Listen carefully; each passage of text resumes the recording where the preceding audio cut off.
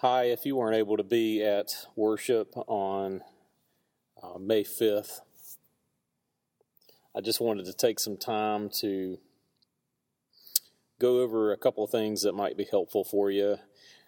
I'm not going to redo my sermon. I think that's kind of pointless. I just want to make sure that you guys understand what's going on in Revelation. So I'm going to go over a couple of things that might be helpful for this as if you're trying to study the book. First off, the book comes from a possibility of around 90 A.D.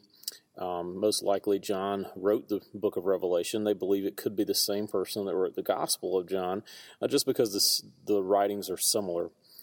During the same time, there's an emperor or a Roman emperor that's on the throne called Domitian. Nero had just finished his reign in power, and Domitian had taken over. Both of these emperors were horrible people. They hated Christians. They persecuted Christians, but it wasn't just Christians. They just believed that anyone who had an opportunity to bring about a rebellion would be people who they would put down. There's a lot of things going around this region at the time historically. A couple of things that Nero and Domitian did in persecution of Christian. There's a couple of things a couple of stories you can look up if you'd like. More information about that, of course, just Google search it and you can find it. But they would throw Christians into the arena with lions or bears or Roman centurions, whoever it might be. Most of the time it was animals that would rip them apart as just a form of entertainment and torture. Folks would be crucified. Peter was crucified upside down. Nero was known to have cut the heads off Christians and lit the streets on fire, lit the streets at night with the heads of Christians. So there's a lot of things that are going on during this time, and the reason it's important is to know that if you were to write anything that would recite or bring about rebellion, or a possibility be written against the emperor or against the Roman government, you would be put down. Revelation is written during this time. If you notice, I've said revelation. It's not plural. It is John's revelation, or the apocalypse of John, and it's written for the people of God who are being persecuted during this time. John writes on several occasions that this is for now, this is for soon, these things are happening soon, that God is coming soon. It's not written for 2,000 years from the time that John wrote. It would be important to know that God is coming to help them soon. So John very much believes that Jesus is coming back very soon. The beginning of Revelation, we have this letter that's written, and it's a vision that takes place as John is in worship. And that's another important thing to remember. It's a vision. He's interpreting what he is seeing. He's interpreting what he is hearing. It's in heavenly language.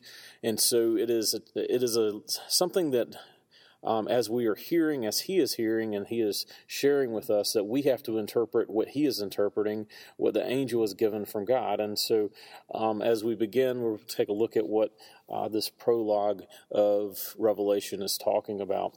So it begins with just a little bit of information for us. It says, revelation from Jesus Christ, which God gave to show his servants what must soon take place.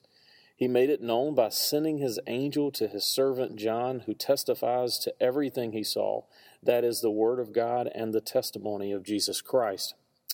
So a couple of things that I want to begin is that the book of Revelation has numbers in it that mean things, and they come and sometimes things are written in these numbers just to impact us and show points. The first things that we notice in verse 1 is that as it talks about where this comes from, is that it says it comes from Jesus Christ, is revealed, the knowledge of God revealed in Jesus Christ, who is the Word of God, the Word made flesh. God made into flesh and dwelt among us. It is revealed to his servants, and John refers to himself as a servant on many occasions.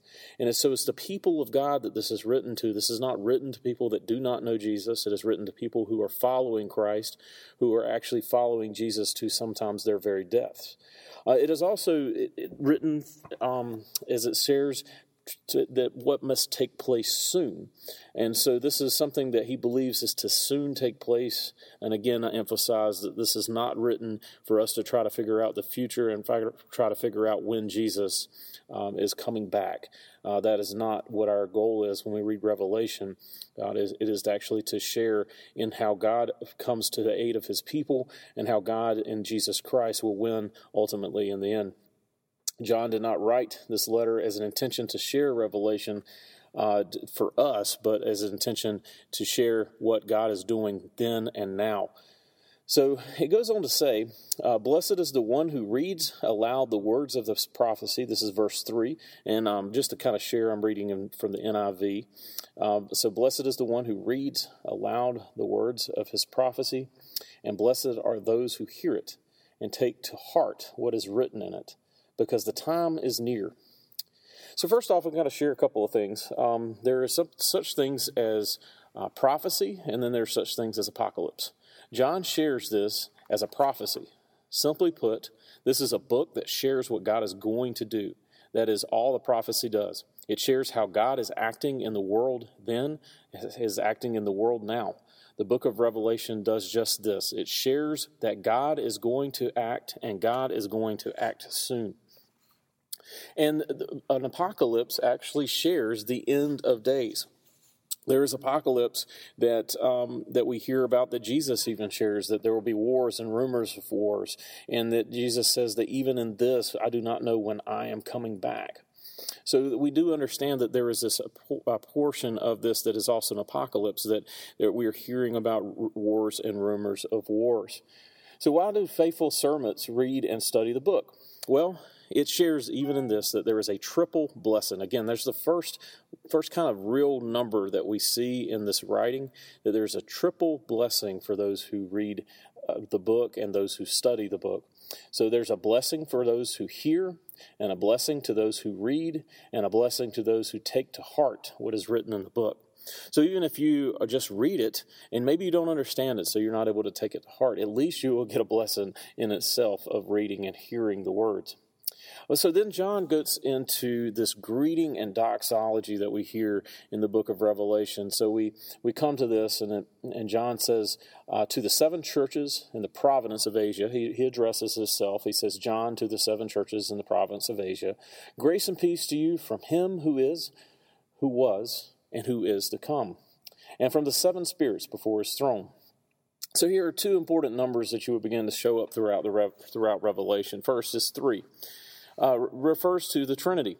This is the first time we're going to see there's a few times in the Bible that we actually see the full presence of God's Trinity. One is at Jesus' baptism, where we see that Jesus is being baptized. We see the Spirit of God descending upon him as a dove, the Holy Spirit, and we hear God actually sharing with him that this is my Son to whom I'm well pleased. Another place is here where it says who is, who was, and who is to come. This Trinity understanding of God shows up here, but this is also connected to the Old Testament.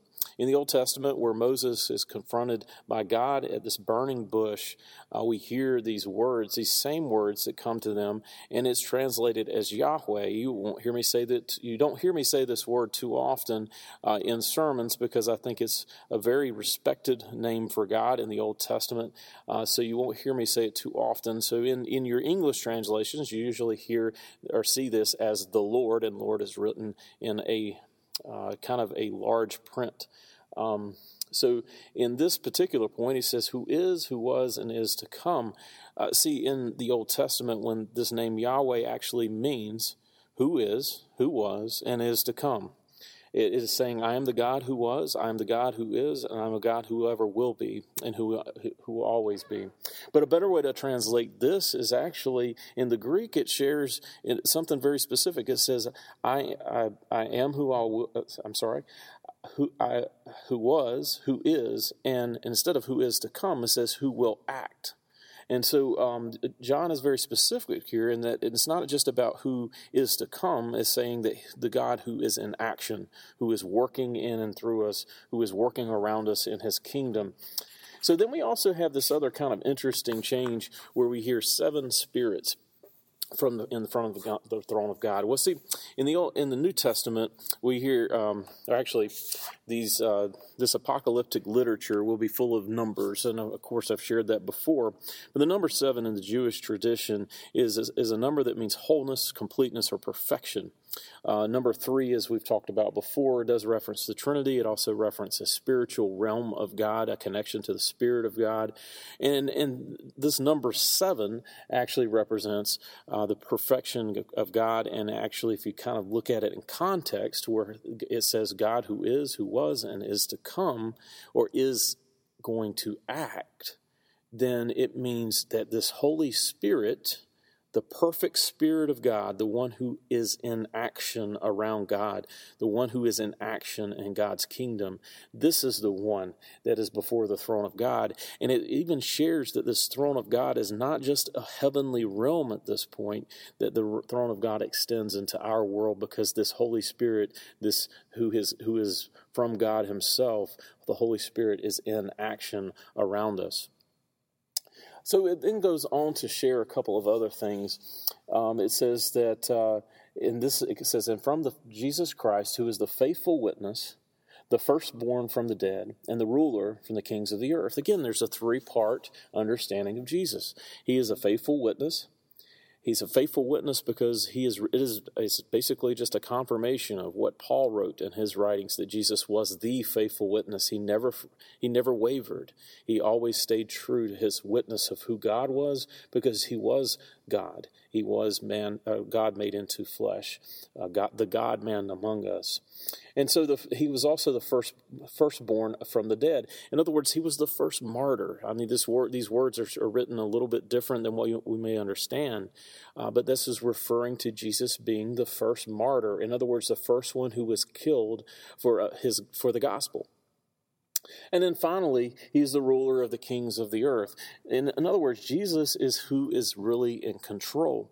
So let's go back to let's go back into this language again. So why do we write in apocalyptic literature, which is what this type of language is? It's because if someone's to pick this up, a Roman soldier, say, and it's written that Jesus is in control straight out, and he was to understand that, the person that was carrying this letter would be put to death, and the letter would never make it to a church. It would never make it to the people of God to whom it was written, because this person would be considered almost a traitor, or a person and brought up on charges for treason and killed right away. So this is important to understand, that Jesus is in control, not the Roman Empire, not the Roman soldiers, not the Romans who seem to be in control. And then it goes on to say, again, this is 3 parts to this. It says, to him who loves and has freed us from our sins by his blood, and has made us to be a kingdom and priests to serve his God and Father. To him be the glory and power forever and ever. Amen. So it says, to him who loves us. So first off, God loves us before we could ever love God. He loves us unconditionally. He loved us first, before we ever knew him. He loved us even in our mother's womb. This is prevenient grace that John Wesley talks about in many of his writings. This is the prevenient grace that called us before we even knew him. He calls us to him. Jesus freed us from our sins. This is where God comes in, and he frees us by the blood on the cross. He frees us by his death from sins that were in our life. And not just in his death, but in resurrection, he frees us to live life in the fullness that he wants us to live it, and the intention that he wants us to live it. And then finally, he has made us a kingdom of priests. So after we've found the love of God, who has loved us before we even knew him, and we have been freed from our sins because God has justified us by his justifying grace, we also see this sanctifying grace that is in Jesus Christ. After we have come to know Christ, we see that Jesus has made us a kingdom of priests. And see, it's important to understand we are a kingdom of priests and not a political kingdom. Our movement is not found in votes. Our movement is not found in the leaders that might be in charge of the country. We are found in the priesthood of all believers, the priests that God has called us to be. The one we were called, we were sent. Each one of us who are disciples of Christ, we don't have a choice. When we are disciples, we are sent. You hear that? We are sent when we are disciples of Christ. And so we are not a political kingdom, but we are sent into the world to share that God loves the world, that God loves all people, that God wants them to know that He is there for forgiveness, He is there for grace, He is there for peace, and that He can be found in Jesus Christ, who loves us, has freed us, and has made us whole again. And then it goes to say at the end, it says, "Look, He is coming on the clouds, and every eye will see Him, and even those who pierced Him, and all peoples on earth will mourn because of Him." So first off, every eye will see Him. Again, this is a three-part type thing.